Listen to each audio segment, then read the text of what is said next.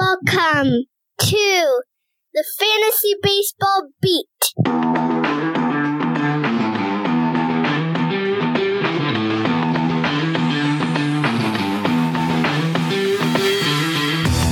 Welcome to the Fantasy Baseball Beat, part of the Triple Play Fantasy Network. Thank you so much for joining us. My name is Chris Torres. I'm going to be your host today, joined, as always, by my esteemed co-host, Mike Carter. Mike, the news is fresh. About an hour before we started recording, saw on Twitter that the White Sox have announced that Ken Williams and Rick Hahn will be removed, or I don't know how they exactly worded it, I guess relieved of their positions effective immediately. So, got to get your opinion on this. Tell me, how you feeling? Well, it was really an interesting few days here because there had been a lot of talk and rumor mongering in Chicago on the radio stations about would Jerry Reinsdorf be interested in selling the team? He's 85. There was some talk about the Sox maybe leaving Chicago altogether and moving to Nashville, was something that they had been intrigued by. There's been some talk that maybe the White Sox and the Bears would share land in the Arlington Heights, the suburb where the Bears are allegedly going to build their next stadium, which will have a dome, we're hearing. Long story short, there have been a lot of rumors going around. And the problem is with the White Sox organization, everyone knows it, and we're no stranger to pointing it out. They are poorly run. They are good at gathering talent, but they're not any good at creating a team. And they've proven that time and time again. So it became pretty apparent over the last few years that the White Sox marched to the World Series in 2005, which is one of the three most important days of my life. The other two being the birth of my children, not my marriage. That's a distant fourth. I'm just kidding. But in all honesty, they lucked into that. They backed into that. It was a byproduct of a bad process, and they just got lucky. So I'm hopeful that this means that they're going to move forward with real change. But I'm a White Sox fan, and I know that a lot of times the White Sox are the kings of half-assing it. So my sneaking suspicion, and I find it horrifying, is that, they hired like Chris Getz, who's the director of, player development, and they make him be the guy who's in charge. The big rumor around here that everybody is floating and injecting is what, right? Hey, give the keys to the castle to Theo Epstein. Look what he did in Boston.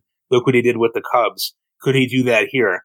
I would give him everything. If Theo wanted one of my kidneys to run the White Sox, I would give him one of my kidneys. However, I think he really wants to be commissioner of baseball. I think he'd be a really good commissioner at some point. So unless they give him a huge title and a huge sum of money, I don't know that that's going to happen. In which case, I would be fine settling for, let's say, someone from the Dodgers or the Devil Rays, or somebody though they're not the Devil Rays anymore, the Tampa Bay Rays, I should say, that knows how to really set up a farm system and to develop talent, because that's been missing. Look at all the misses that they've had in the last few years. I mean, I think it's fair to say that Yoan Moncada is a miss. I think it's fair to say that Eloy Jimenez has been a disappointment. I think it's fair to say that Michael Kopech has been nothing short of a disaster. And those were going to be the crown jewels of this next phase of White Sox baseball. The only guy worth a darn out of all of them really seems to be Luis Robert, who continues to make great play after great play, no fanfare, hit home runs, terrific player. They don't really have much else. So I'm hopeful, Chris. I mean, I'm hoping that you will join me as well, and the Yankees will rid themselves of Brian Cashman, and you can get somebody new in there too, as long as it's not a guy that I want or a lady that I want for our position. Right. So today, it's fair to say it's a good day for you, and I got to admit, I'm a little jealous because I'm hoping, like you said, the same thing happens with the Yankees, though. I'm not optimistic. Every report is that Brian Cashman is the guy, and he's going to keep that job moving forward. So it is what it is. But I hope that the White Sox get back pointing in the right direction here with this new leadership that's going to be coming in. So happy for you. But anyway, this is not a White Sox episode.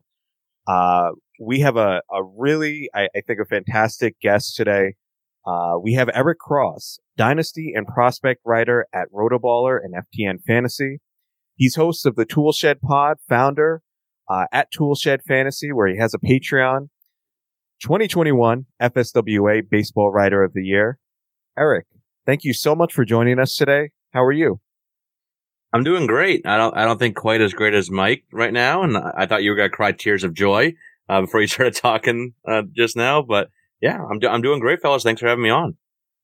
Are you a fan of a team, or you're just more of a general baseball fan?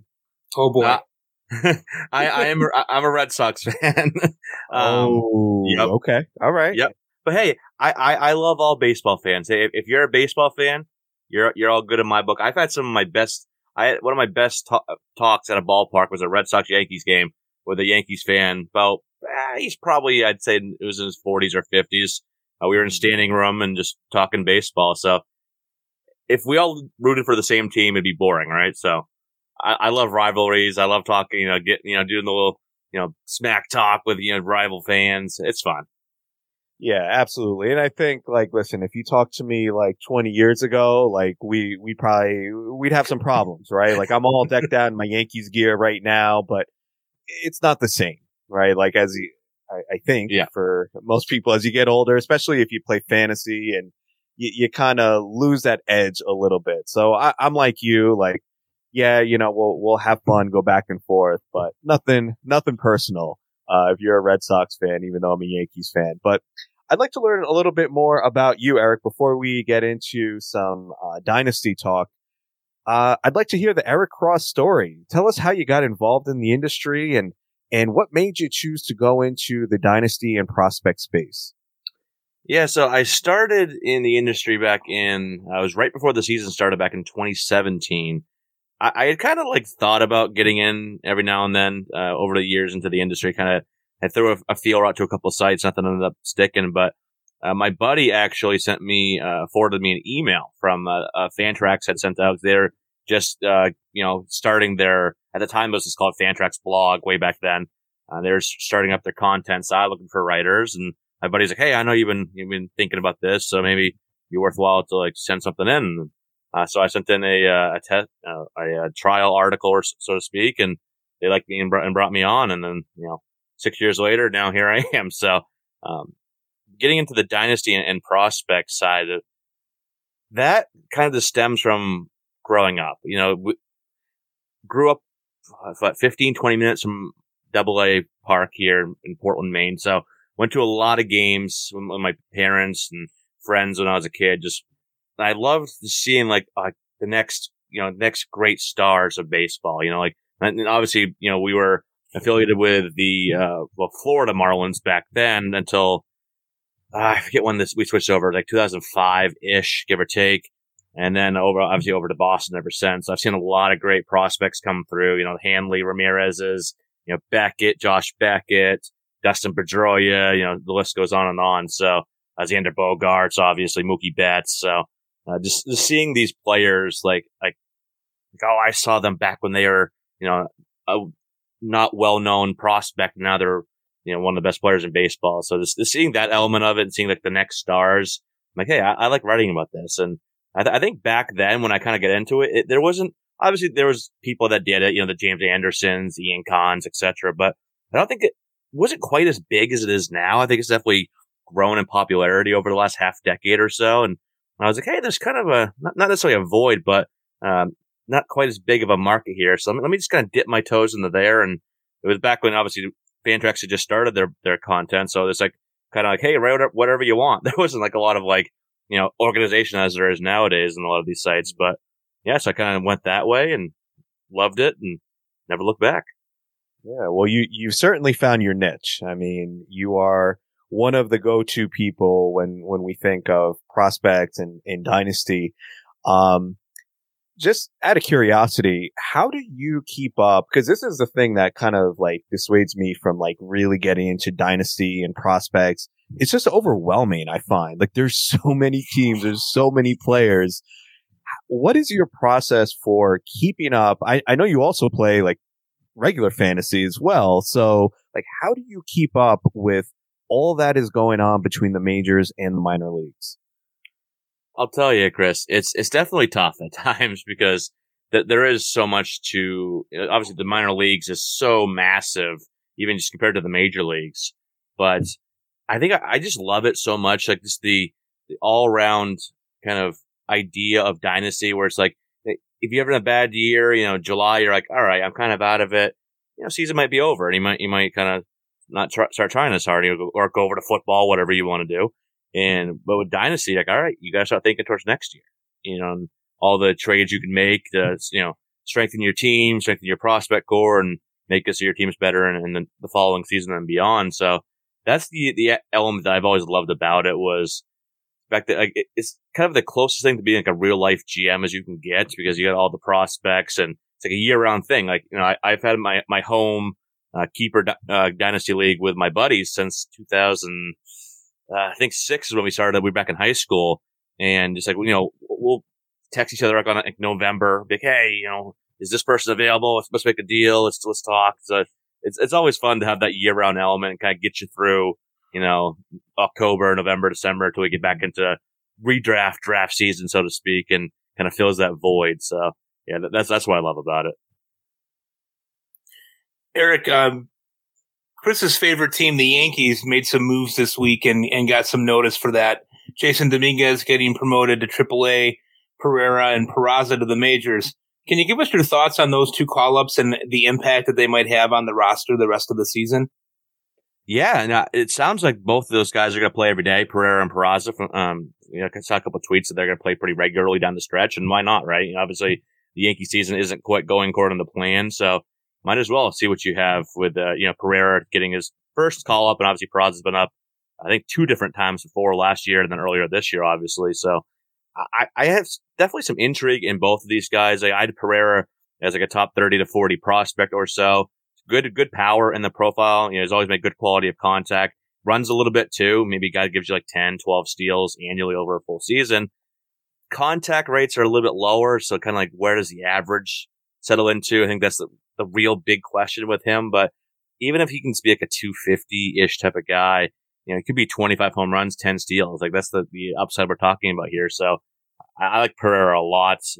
Peraza too. Like, Peraza, plenty of speed. We know that. This is a guy that had, I think he has like 35 steals this year, or last year, excuse me, in the minor leagues this year. And another good power speed pace.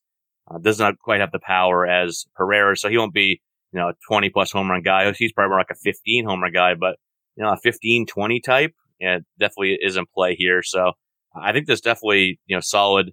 I'm not going to like go run out and drop, most of us don't have a lot of fab left anyway, but, I'm not going to go drop like a massive amount if I had money left on Everson Pereira, but I think both guys that could make a decent little impact down the stretch, assuming they do play regularly as the Yankees kind of said they would. And then real quick on Dominguez here, he's a guy I've seen a lot between AA and out in the Arizona Fall League. This is a guy that's very interesting. He's always been a hard one to rank. It's like every time I go to every month, it's like the profile seems to be a little different than it was the previous month. Like early in the season, he'll like hit for more power, then he's running more, then the average drops, the average comes back up. So talent's there. Like, he's shown it in glimpses, power here, speed there. It's never kind of like all at the same time. And obviously he had those ridiculous comps put on him as a 16-year-old when he signed. It's like, oh, Mike Trout and Mickey Mantle and Bo Jackson. I'm like, that's why I don't do comps anymore. Cause it's silly. It's unfair most of the time. It's just ridiculous for the most part, but there's still a lot of talent there. So I don't think we see him this year. I mean, that'd be very surprising if they brought him up, but I think next year, maybe May, June, something like that, I think you can see Dominguez. And I think there's a pretty good all-around player here. Maybe not a stud, but potential for just a nice, well-rounded offensive player. Torres is really just looking for one of these guys to be the next Brett Gardner. That's it. We joke about Brett Gardner, but the Yankees miss him. He was solid. He was a solid player. Just give you a little bit of everything across the board. Never hurt you in any one area. One of those sneaky kind of like boring guys that you have to have in fantasy. He'd be the White Sox starting right fielder right now. Yeah. But on Dominguez, I went and saw him. He played at our local minor league affiliate here in Hudson Valley. He's a lot smaller than I thought he. Like, I remember when he first signed with the Yankees, I'm like, yo, this dude, they call him the Martian. Like, I thought he was going to be like some like football looking, player looking dude, and he's kind of tiny. I was kind of shocked at that. Yeah, he is on the smaller side, very well built, very sturdy. Right. But like height-wise. Yeah, kind of reminds me of like a Willie Calhoun frame. Yep. He runs a lot better than Calhoun did, that's for sure. But yeah, he's a little bit. I think he's like 5'10", 5'9", actually. Which I don't 5'9". know why I'm talking. I'm 5'7", so I'm talking here like like I'm some tall dude.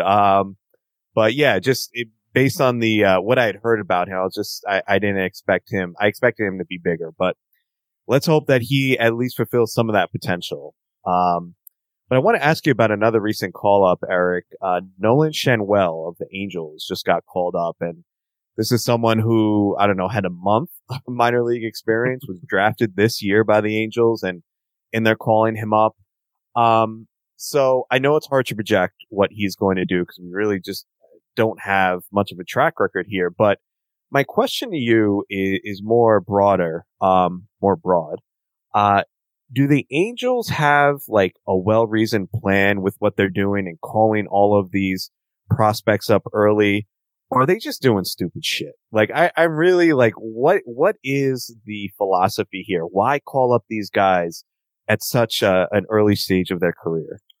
That is a phenomenal question. I'm getting more towards the latter than the former with this one.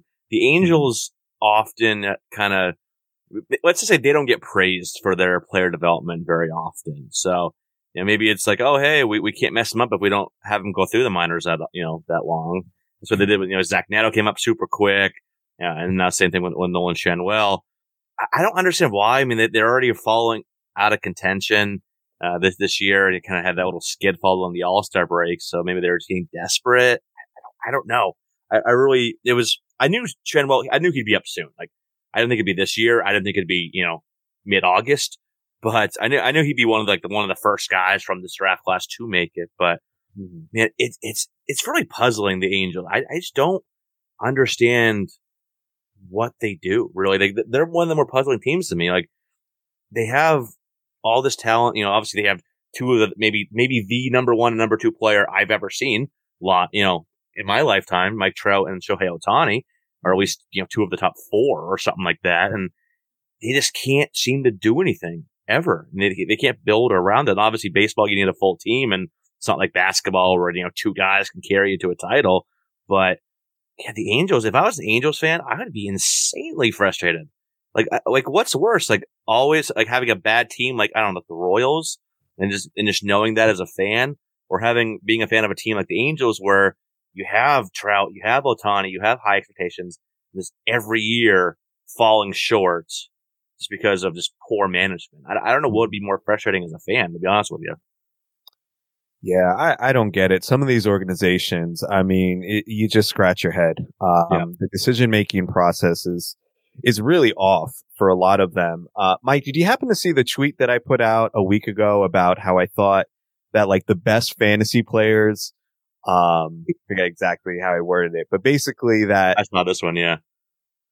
You saw it. I did, yeah. How the best fantasy players would be more effective, than 75% of the GMs out there. Yes. And I got some pushback on it, but I also got a lot of, engagement, like positive engagement. Mike, what are your thoughts on that? Because me personally, I'm like, I look at these decisions and, it's not even about like analytics or anything like that. Like, I think a lot of teams are behind in that area, but it's just about making like positive EV decisions. And, I think the best fantasy players are really good at that. They understand how to play the game and make like really well-reasoned, thought out decisions.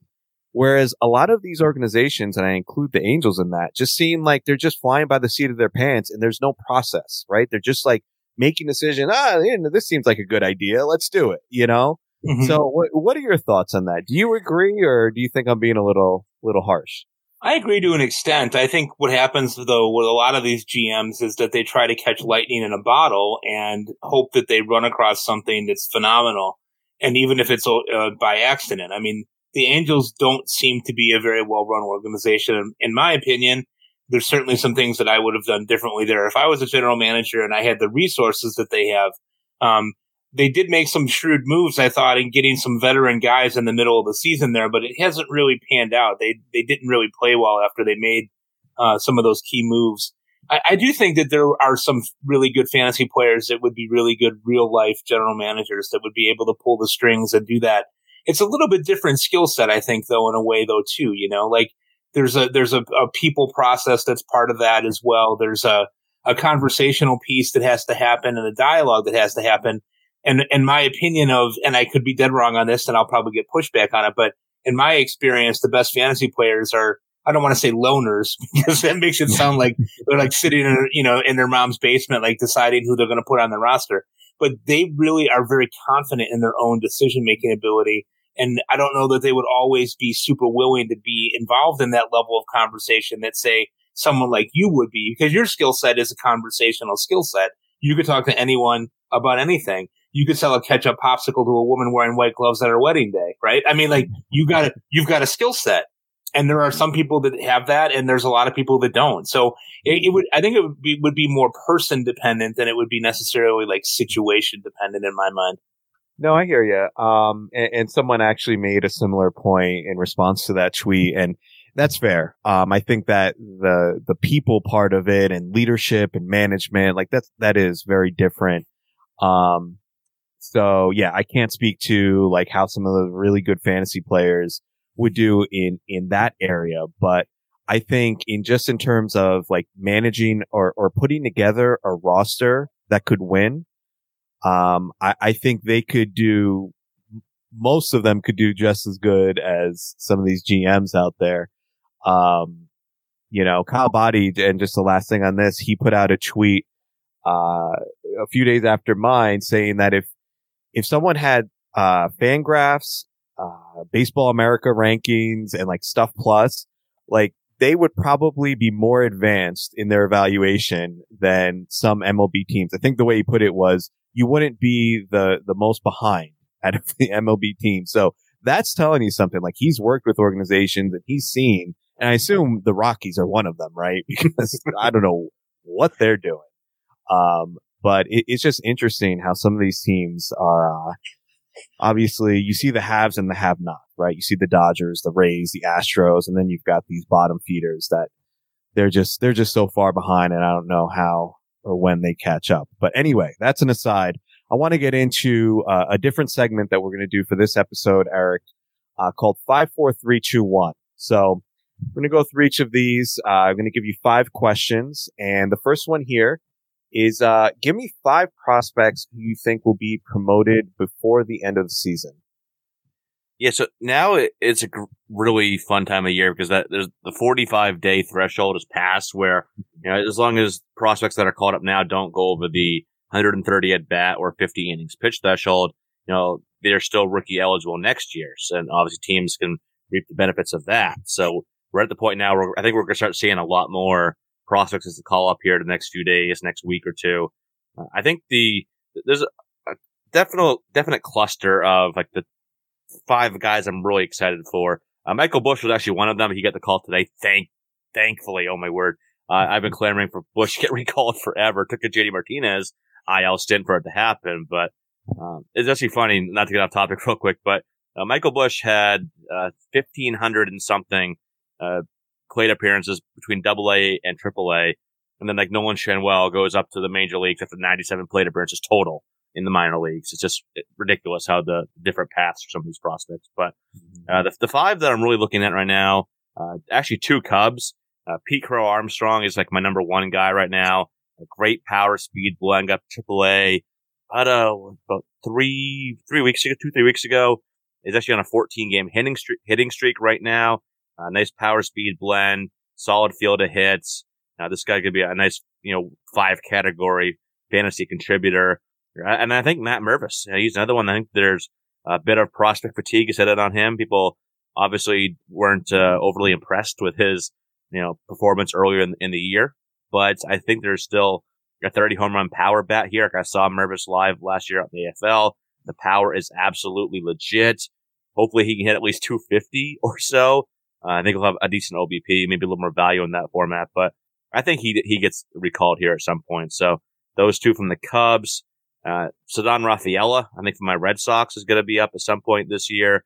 He's been absolutely terrorizing AAA pitching since he got the call a couple of months back. hitting for a lot more power. And obviously his, elite defense in center field obviously brings, that real life value to the Red Sox that every team obviously loves. And I've seen him, he was in Double A for a good bit last year, then earlier this year. And seeing him play center field was an absolute joy to watch. I always appreciate a good defensive center fielder. So I think he's up. I think Jordan Lawler gets the call too. I kind of didn't think he was going to about a month or two ago, but then he got bumped to AAA a couple of weeks ago, and it kind of feels like the same path as Corbin Carroll, last year. And obviously Lawler is one of the higher upside prospects in all of baseball. A guy that can go out and be like a 20 home run, 25 steal player, with a good OBP and a solid average as well. And so I think he gets the call out there in Arizona. And kind of one more, probably, I think Colt Keith in Detroit gets the call as well. He's been a little, he's cooled off a bit. He was really hot in like July, kind of cooled off here in August, but one of the better pure hitters in the minor leagues. I can hit for average, hit for power, run a little bit, played second base and third base. So I think Detroit gives him at least a cup of coffee down the stretch just to give him, get his feet wet and then probably have him on the opening day roster next year. Excellent. That makes sense. A lot of talk here in Chicago about PCAs. They're calling them already. Yep. Eric, question that I have for you. Can you tell us about 4 prospects, keeping in the 5-4-3-2-1 track here, 4 prospects whose value has changed the most in your opinion this season? Yeah, I'll start with 2, not to make this a Cubs kind of theme, but I'll start with 2 Cubs here, 1 hitter, 1 pitcher. Owen Casey is one, and I'm actually writing an article about right now for FTN that he was always like a high upside guy when he was drafted back in 2020, but there was too much swing and miss in the profile. So before the year, he was a guy that I think many people, including myself, that do prospect rankings, had probably ranked around like 150 or so, and even kind of in April and May, he was still kind of in that 100 to 125 range for me, even though he's hitting home runs, but the K rate was just so high. I think it was like 43% in April, 37-ish% in May, but that just keeps coming down every month. And it's still like 27, 28%, so it's not great, but I think that's livable, much better than 37, 38%. So a lot of power there. I think he's going to be your kind of typical corner outfielder type of guy, can maybe hit 30 home runs over a course of a full season. So seeing that K rate come down while still having a pretty high walk rate, I think that's really kind of had his value shoot way up. And then on the pitching side, Cade Horton, who was top 10 pick in last year's draft, but was a guy that just didn't have a lot of track record, didn't pitch a lot at Oklahoma, but had that great run in the College World Series that really vaulted him to being a top 10 pick. So it was kind of one of those like, all right, the upside's there, but the track record isn't. Was a very hard player to value. I valued him way lower than I should, and now he's my number 3 pitching prospect in all of baseball. Oh wow!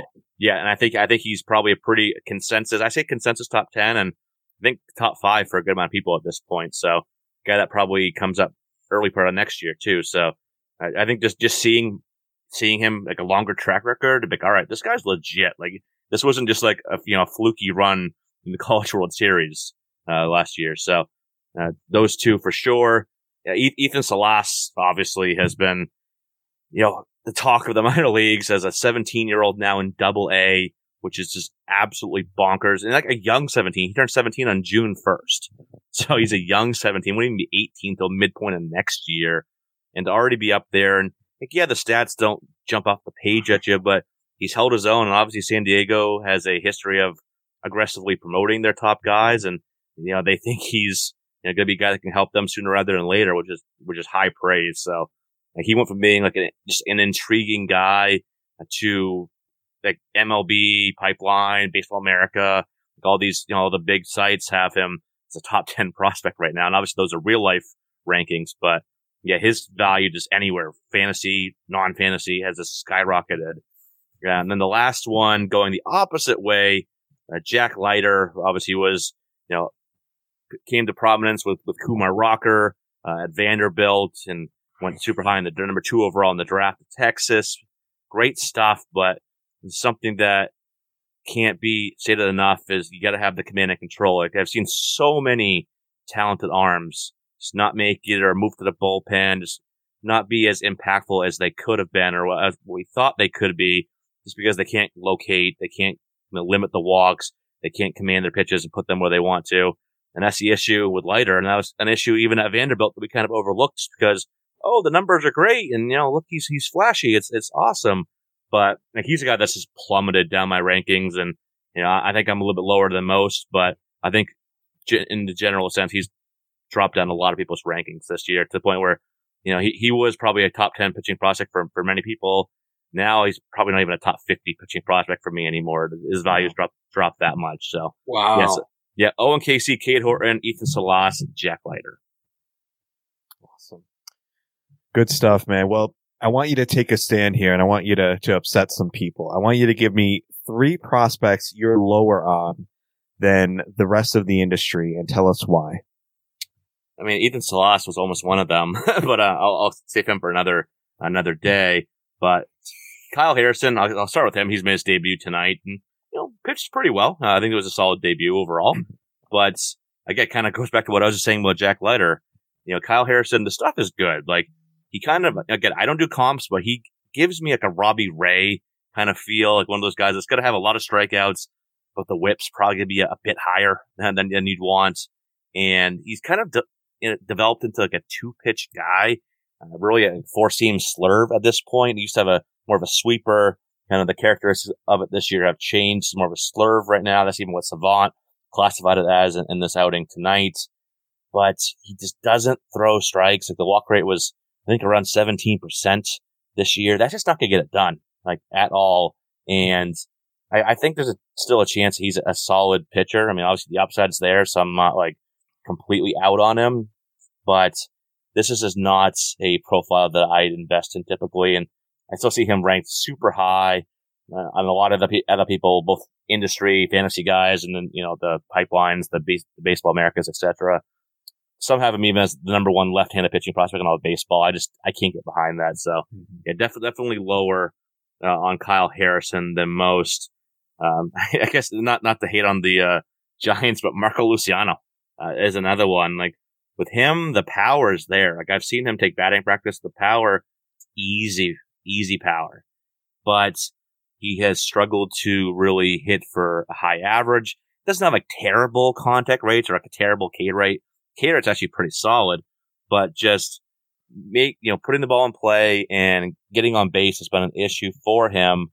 And so I don't know if he's more than like a 250, 25 homer type, which is still solid. It's like I think like Ryan McMahon kind of type of player, but for what he's being, the perceived value on him, which I think is everything in Dynasty, like what these players' perceived value is by other people is still like way too high. He doesn't really run at all either. Like he used to, hasn't really run that much the last couple of years.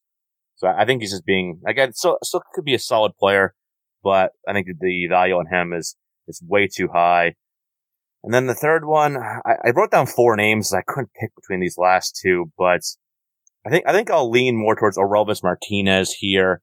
A guy that I've seen a lot live because he was in AA New Hampshire, which is about a 2-hour drive from me. So I saw him, I'd say probably in the vicinity of a dozen times during his tenure at the level. He's in AAA now, and he's starting to come on. He has made some improvements, and I bumped him back up a little bit accordingly, but he's yet to show for like a prolonged stretch that he can hit for both average and power at the same time. Like the average was coming up, then the power went down earlier the year. He was hitting a ton of home runs, but he was hitting like 210.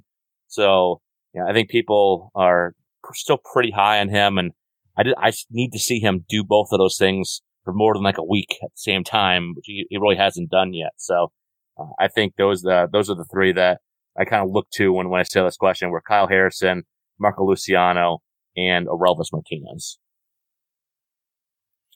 Eric, when I first started playing Dynasty League, you were an incredible help to me in motivating me to get started doing it. I had never done it before, and I'm in the midst of I guess the kind way to put it is a rebuild as I'm kind of going through it. But you've really helped me target a lot of guys that I've been able to get in the league that I'm playing.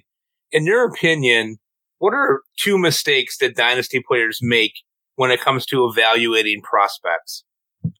Yeah, so this one, the first one, is just getting too wrapped up in razzle dazzle, so to speak. Like these guys the really buzzy guys, whether it's a guy that has great stuff, like almost like Kyle Harrison, great stuff, but doesn't have the command, or like on the hitting side, a guy that, the power speed is there.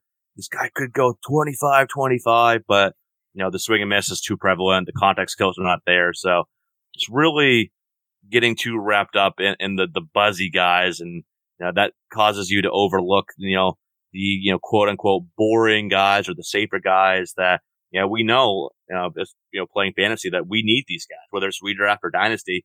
You need, it's nice to have like the big upside guys to kind of build your team around, obviously, but you need to have those guys that are just going to provide solid production for you. It might not be sexy to draft them at all or roster them in dynasty, but these are the guys that help you win. So, that's the first one, kind of going for the buzzy and forgetting about the, the not buzzies, so to speak. And the other one is you're learning when to kind of let go. I think people get attached to prospect. Maybe you drafted him, when he first, came into the league in your FYPD, and, maybe there was some upside there. You're like, all right, this is my guy.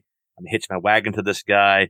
And then maybe the production's not there and they kind of start falling down rankings, but you hold on to him just because I drafted him. I want to try to see this through. And then you kind of hold on too long and then maybe miss the opportunity to drop that player for another player that's kind of trending, upward. So that's one that I've even been guilty of myself many, many times. I fully admit that. Something I've worked on over the years. I think I've gotten better about it over the last handful of years. But this learning when to let go and when to move on to the next option, I think is something that I think I still see some dynasty players make that mistake too. Mm-hmm. Makes sense. Eric, last question of this segment.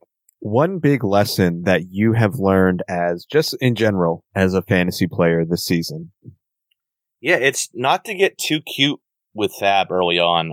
I think, and I'm not saying go out and blow all your fab in the first third of the season, but I really didn't go hard enough with fab when I probably should have, and getting some guys that I probably needed to have to kind of help correct whether it be a categorical or positional need that I had on my team, and this is both redraft and dynasty. This happened to me on both teams where I probably should have tried to, gone a little bit harder, maybe bump those bids up a little bit. So I was kind of more, thinking, all right, I got to make sure I spread this out over the whole season.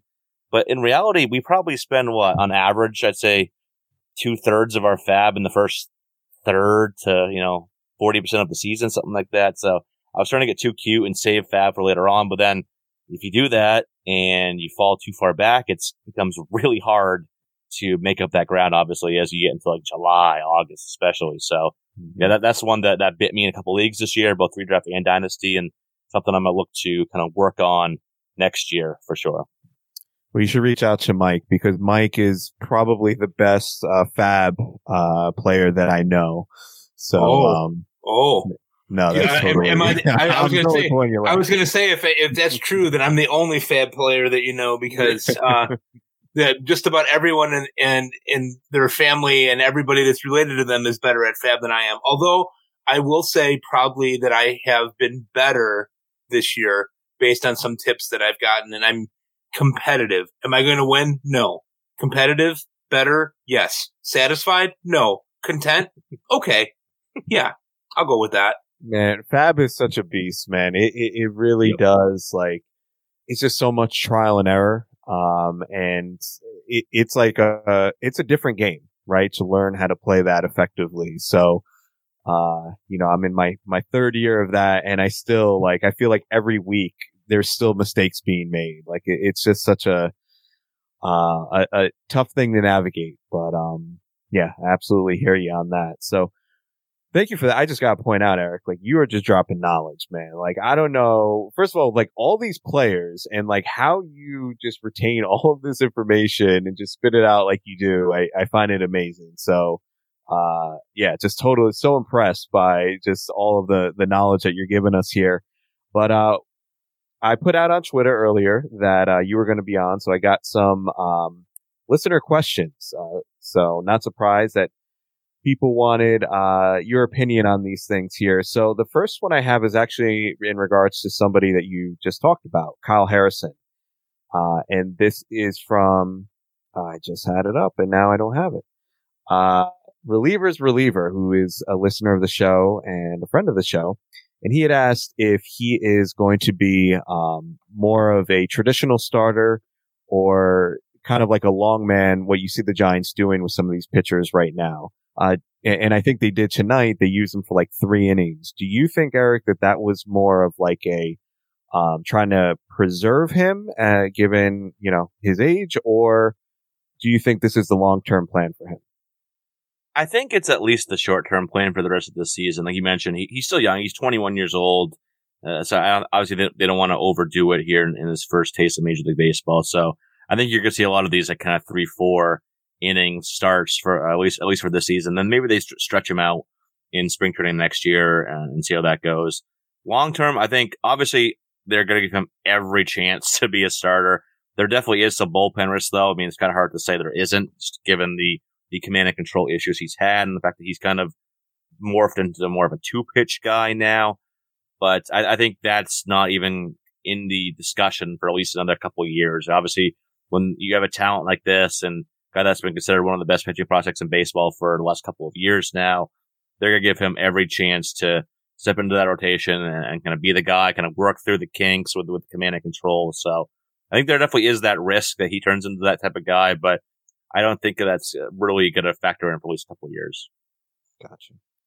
All right. Next question is from @TriplePlayFantasy. So this is Eric Mendelson. He wants to know, who is the most valuable starting pitcher in Dynasty right now? I mean, if you'd asked me this like a month ago, I think it's definitely a discussion. I think it's between Strider and McClanahan, but obviously, unfortunately, McClanahan is going to be out until 2025. But I think you got to go Strider at this point. All the other arms I have up in that top part of the rankings for pitchers. Garrett Cole is up there, but he's 32, 33. So obviously he's kind of getting up there in age. And then there's other guys that haven't really proven to be on that level, like Zach Gallen. Great. He's like my SP 5 or 6. Yuri Perez, I think, is going to be a guy that challenges Strider here, maybe even next year. I already have him up in that top 5, 6 range. Yuri Perez, we've seen Yuri Perez. Like, the guy is absolutely filthy. He's still 20? If he's not 20, he's just turned 21, but still very young as well. So I think he's going to be a guy that could maybe threaten Strider here as soon as next year. But right now, you got to give it to Strider. I know there's some people on Twitter that are like, oh, his ERA has jumped up to like 3.8 or whatever it was. Don't listen to them. Listen to those people. He's the best. He's the SP1. He is. Like, I want to ask those people, all right, let's just roll with it. If you don't think it's Strider, then who do you think it is? Maybe they say Garrett Cole. Like, all right, Garrett Cole's 33. I mean, how much longer is he going to be an elite guy? Or if it's Zach Gallen, like, all right, he's been pretty good, but not as good as Strider. And he's older than Strider. So I'm like, I just want to see what those people are saying. All right, who is it? If it's not Strider, then who is it? Maybe the ERA has got up a little bit, but all the ERA indicators are, down in like the upper 2s or low 3s. He'll be fine. Like, this guy is the elite strikeout arm in baseball. So yeah, he's number 1 for me. Well, none of those guys have Jack Carter's Vulcan changeup. That's all I'm going to say. Oh, he throws a Vulcan? He's trying. Listen, if Strider had the Strider had the Vulcan changeup, maybe he could be the consensus SP. Right. You should point that out to him. I did a little bit of pitching when I was going up through, Little League and up into high school. Changeup, I think I throw a decent curveball, but I never got a great feel for a changeup. I tried different ones. I even tried the one that actually did the best for me was the James Shields changeup, which wasn't really a typical changeup. He kind of was more like an open palm changeup, but he'd throw it and kind of open the palm. That kind of made a little bit of drag on it. That actually did the best for me, but I could never get a changeup. I wanted one so bad. I love changeups. Growing up as a Red Sox fan, Pedro Martinez's changeup might be my favorite single pitch in the history of baseball. I could watch him throw that changeup over and over and over again, and I did growing up as a Red Sox fan during his peak. So I tried so hard to get that Pedro circle change down, just couldn't do it. I'd always spike it into the ground because all the drag, obviously. But yeah. Good luck to Jack. I hope he can learn that Vulcan changeup. Yeah, he's got a little bite to it already. So we were practicing. Nice. He threw a bullpen yesterday with the guy who's pitching coaching him, and I was like, I had a hard time catching it. So, but I'm also 50 years old, so that's probably not super helpful either. So Eric, you were a pitcher when you played. A little bit, yeah. What was your ballpark ERA? Oh, gee, not good. I didn't say I was a good pitcher. I was primarily cornering. I played some first and third. That was my primary positions there. First base only because I was the only kid that had a first baseman's mitt. My dad, when I was 13, bought me a first baseman's glove, or maybe it was like 11 or 12, somewhere in that range. But he bought me a first baseman's mitt, I think on accident. And my coach was like, "Hey, you got the mitt. Why don't you go over there?" So I played a little bit there, a little bit a third, pitched a little bit, but I think I had decent velo, but kind of like Kyle Harrison, my command and control wasn't the greatest. Let's just say that. Gotcha. All right. Mike, you're a Little League coach. I got put in left field a lot. What do you think that means? Well, I think what it means is that people felt that you were a reliable fielder on fly balls and things of that nature, but they didn't trust you as a person in the infield, being able to pay attention or maybe make those hard throws and field the tough grounders. And maybe you were very fast. Maybe you had a great speed, and they wanted to utilize that Torres speed in the outfield to chase down long fly balls. Am I right? Ah, you're full of shit. I suck. That's where they put the shitty, like, the kids who can't play, right? Like, you're not going to play the infield. All right, just put them out of left field. So, yeah, my baseball career, I wanted to be the next Derek Jeter, right? And that dream lasted about a day. And well, here I am. But at least I get to talk about it. So it's all good. Right. Yeah. But our last question, actually second to last question here is from another friend of the show, Dave Funnel. Eric, give us some post-hype prospects you're either excited about or haven't given up on yet. I think when I alluded to a little while ago, Michael Busch. I think he's a perfect post-hype guy because he's been a prospect for what feels like 12 years at this point. He was drafted back in 2019 and was in the upper minor leagues for 3 years, or at least 2.5 years. But the bat is still there. I don't know why the Dodgers have just refused to play him up until now. And hopefully this is the start of him playing regularly moving forward. But he's hitting for good average. The contact skills have even improved over the last year or two. Walk rate is pretty solid as well. 25 homer pop in that bat. Maybe even more. Maybe a 30 home run guy. We'll see. I think that's within their own possibilities. So I think Michael Busch, I've been trying to get him everywhere I could in dynasty leagues. I think there's still a really good bat there.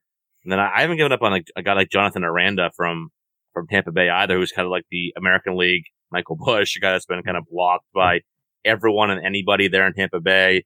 But now Kyle Manzardo's out of the picture. Obviously, there's other issues going on in that infield that we all know about. Don't need to get into that, but not that he's not a shortstop. But I think there's a little bit less of a log jam now in Tampa Bay than there was, say, 3 months ago. So obviously he's gotten a call here recently, and we'll see how he fits into the picture there. But yeah, Jonathan Aranda definitely is another one that I'm still thinking there's gonna be a solid bat there for sure. Mike, do you know what the fun song is? The FUN song? I don't think so. No. Did you happen to see? So David Mendelson, who, by the way, congratulations, David. Yes, congrats. Had a daughter, so very excited for him. But he responded to my tweet and asked that Eric sing the fun song, and he had a gif of SpongeBob SquarePants. So I have no idea. I never watched SpongeBob, so I don't know. But Eric, can you sing the fun song for us? I know most of it. So it's F is for friends that do stuff together. U is for you and me. N is for anywhere and anytime at all down here in the deep blue sea. Wow, so very nice. For anybody that doesn't know, Mendy and I, we respond to each other with SpongeBob gifs or Gotcha. SpongeBob memes. Like that's our thing. And like I responded to when he on Facebook when he, I forget if it was actually him or his wife. Obviously his wife tagged him, but when they posted that their daughter was born, and I kind of replied back with a congratulations, but it was SpongeBob doing it. So it's like a long running joke between me and Mendy over the last, several years getting to know each other. So, when I saw him comment with that, I had a good little chuckle. I love Mendy. And then our little SpongeBob kind of connection's been a fun one. Well, that's for sure. Mendy is awesome and super happy for him being a new dad here. And that's segue into our next segment. We're going to move away from baseball here. And, we usually do what's called our mental health minute, where we talk about overall wellness. But I noticed in your Twitter profile, first thing you have before everything else is that you're a father. And I thought we'd switch things up a little bit today, and we'll do our it doesn't sound as nice, but our parenting minute. So, Mike, I'm going to start with you. What is one strategy or just something that you're doing as a parent that you feel has been serving you well recently? Nothing. No, I'm kidding. Okay, well, no, I'm kidding. I'm kidding. Before I comment on that, one thing I'd like to say about Eric is that, I've known Eric for a couple of years now, and he brought me on at Fantrax when I was kind of floating around, not knowing exactly what the future was going to hold for me. And he really gave me a chance to work there with him and Doug Anderson, and it's been a really great fit for me. So I wanted to say thanks for that, Eric. But the other thing that I want to point out about Eric, too, is that Eric is a devoted father. If you follow him on Twitter, if you're his friend on Facebook, his timeline is all about his kids. This is a guy that every week is doing things with his kids, movie nights, bowling, going to ball games, like just doing all kinds of great stuff with his kids. And I think that is just so crucial. He clearly spends time with his kids and is active. And that kind of keys into what I wanted to bring up. And both of my kids now somehow, some way are teenagers, and I've not managed to hurt or kill them or maim them in any way that I can really tell with the naked eye. But two things that I do on a daily basis that seem really simple that I think are really powerful. Number one is always make time to check in with your kids on a daily basis, no matter how old they are, no matter how little they are. How was school? Something cool that you learned about today? Did you see so-and-so? Whatever. I want to know. I want to know what they're involved in. I want to know what their schedules are. I keep those things by my desk at work so that I know what classes they're in and whatnot. I want to be actively involved in that and know what's going on. And so that's one part of it. But the other part of it is something that I'm really a stickler for. And this makes me sound like an old fuddy-duddy, which I guess I am. We have dinner together every night. Mandatory. And there are nights where if Ellie's working or whatever, the four of us might not. She got a job working at the library, so we might not all be together, but I would say probably 6 nights out of 7, we have that half-hour time together to just chill. And, Katie and I might have a beer. We might be joking around about what's going on during the course of the day, but, really checking in with the kids. And, in today's day and age, guys and girls out there, I work in mental health, so does Torres.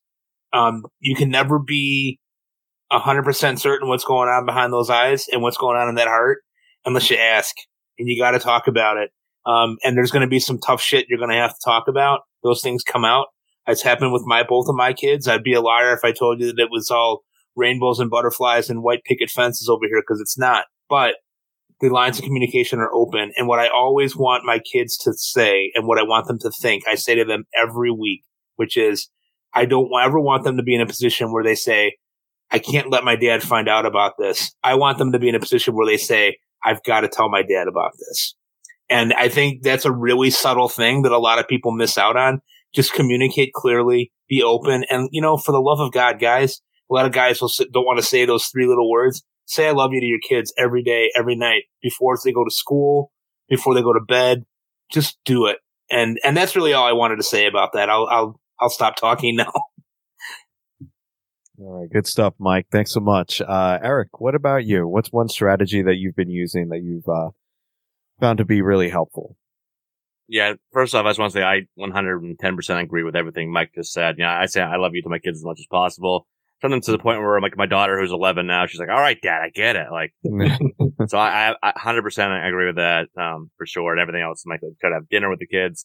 Mike kind of led me into one of my things here, though, is, I try to have, sometimes it gets hard, I get it, but having one-on-one time with your kids, I think is crucial. I obviously, time as a whole family, obviously, is also crucial, and we do a lot of that as well. But sometimes you can't do it every day, obviously, because sometimes you get home from work or school, and you get homework, then you get dinner, and then And then all of a sudden it's like bedtime's popping right up. So can't really do it every day, but when you can, just have that one-on-one time with your kids, and I think that really helps the connections grow with each of your, all of your children. So I try to do that as much as possible. Obviously, it helps that my daughter's 11, my son is 7. So let's just say their interests right now aren't really matching up right now. So like he has his stuff, like certain movies, like he'll want to see like in theaters that she's like, I don't really want to, or vice versa.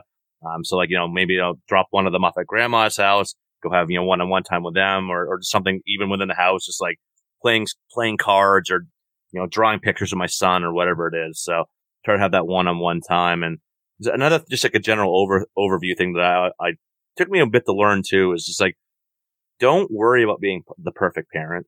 I think we're not, Mike, we're not perfect. We're going to mess up. We're going to overreact, maybe shout when we shouldn't shout, make, the wrong decision. But as long as we're, trying our best to be the best parent we can be, I think people sometimes try too hard and then they get on themselves like, I'm not doing this right. Like, hey, we're all still learning. I've been a father for 11 years now.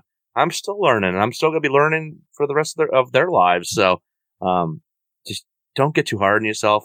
Just try your best. Give that time to your kids, and everything will work out. Like, they love you for the effort. They don't care that you're perfect. They really don't. So, that's one thing I've had to tell myself.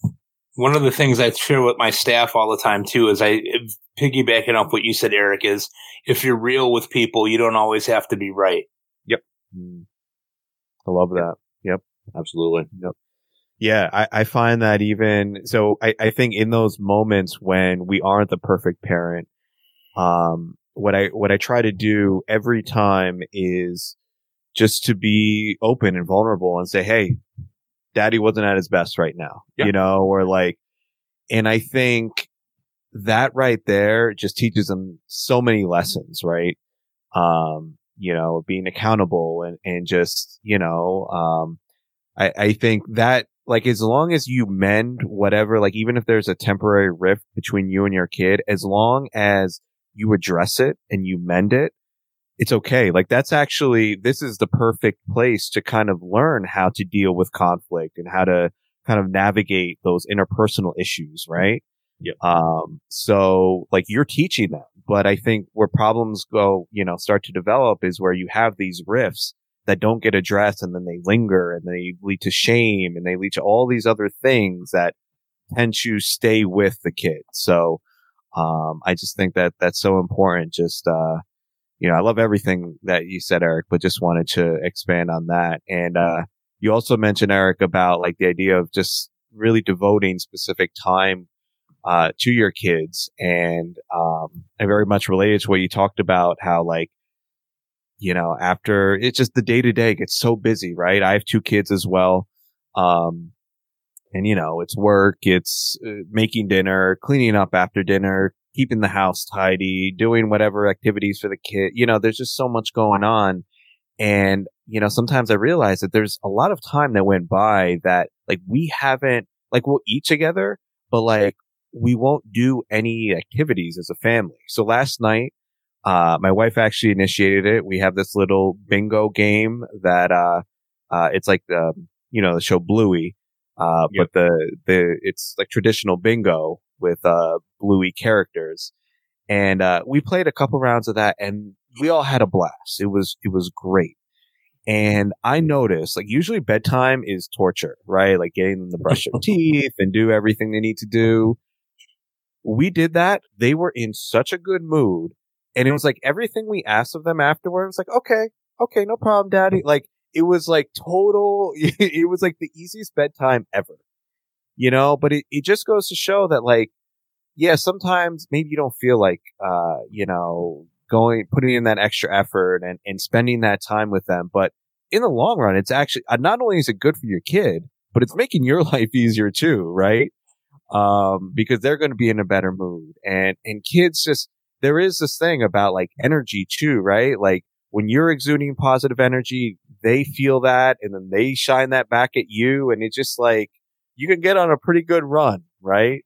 When you're in that, you kind of get on a roll there. So, yeah, that was what I was going to talk about, was just this idea of spending, doing stuff as a family, is just so important. So, but really good stuff there. I'm glad we had this conversation. Mike, you wanted to Chris, does one thing that you guys do as a family is watch the Yankees lose because they just lost again, 9 in a row? Yeah, honestly. So my son, we actually don't even watch that much, and it's kind of led to me not watching as much this year, because my son wants nothing to do with baseball, and my daughter is like not really into it, so.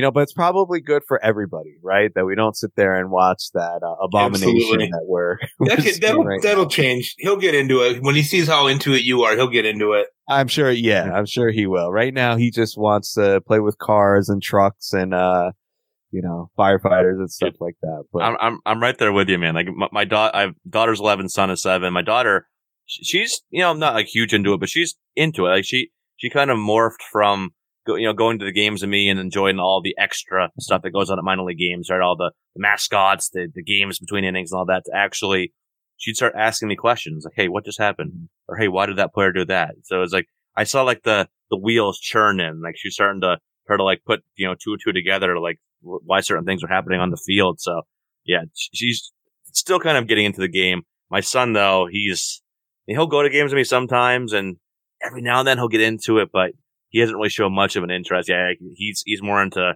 trucks and he's big into dinosaurs and whatever the random shows he watches now that I don't even know what these characters are called anymore. But yeah, he's more into like that stuff. He's very artsy. Both my kids are very artsy, more than sportsy types of kids. But yeah, it was really great to see my daughter start asking those questions, and maybe that comes to my son. Maybe it doesn't. Who knows? But yeah, at least one of my kids is starting to ask questions, and that's just awesome. Just to share my passion, awesome. my passion for baseball with them. It's just the greatest feeling in the world. Yep, that is cool. All right, well, guys, this was great. Eric, thank you so much for joining us again. You gave us so much good stuff there. Tell our listeners where they could find you on Twitter and where they could find your work.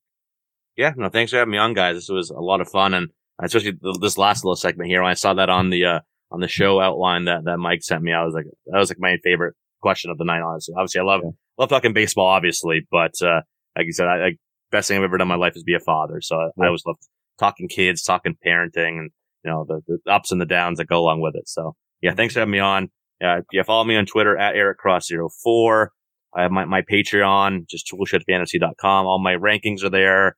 I try to do daily or close to daily player notes and stuff like that. A lot of other fun stuff there. Obviously, I write over FTN Fantasy and Rotoball. We're doing 2 articles a week at both of those sites. And the Toolshed podcast with Chris Glegg, still doing 2 episodes a week there. Probably dropping down to 1 fairly soon here as the season gets kind of winding down. But yeah, just still going strong. We still got 6 more weeks of the season. Let's finish it strong. Right. Sounds good. Well, we're going to leave it there for today. We'll be back with another episode next week. Please, we would love if you do like the show, if you could give us a rating and review wherever you get your podcasts. We also encourage you to listen to the other great shows that are part of the Triple Play Fantasy Network. But thank you so much for your time.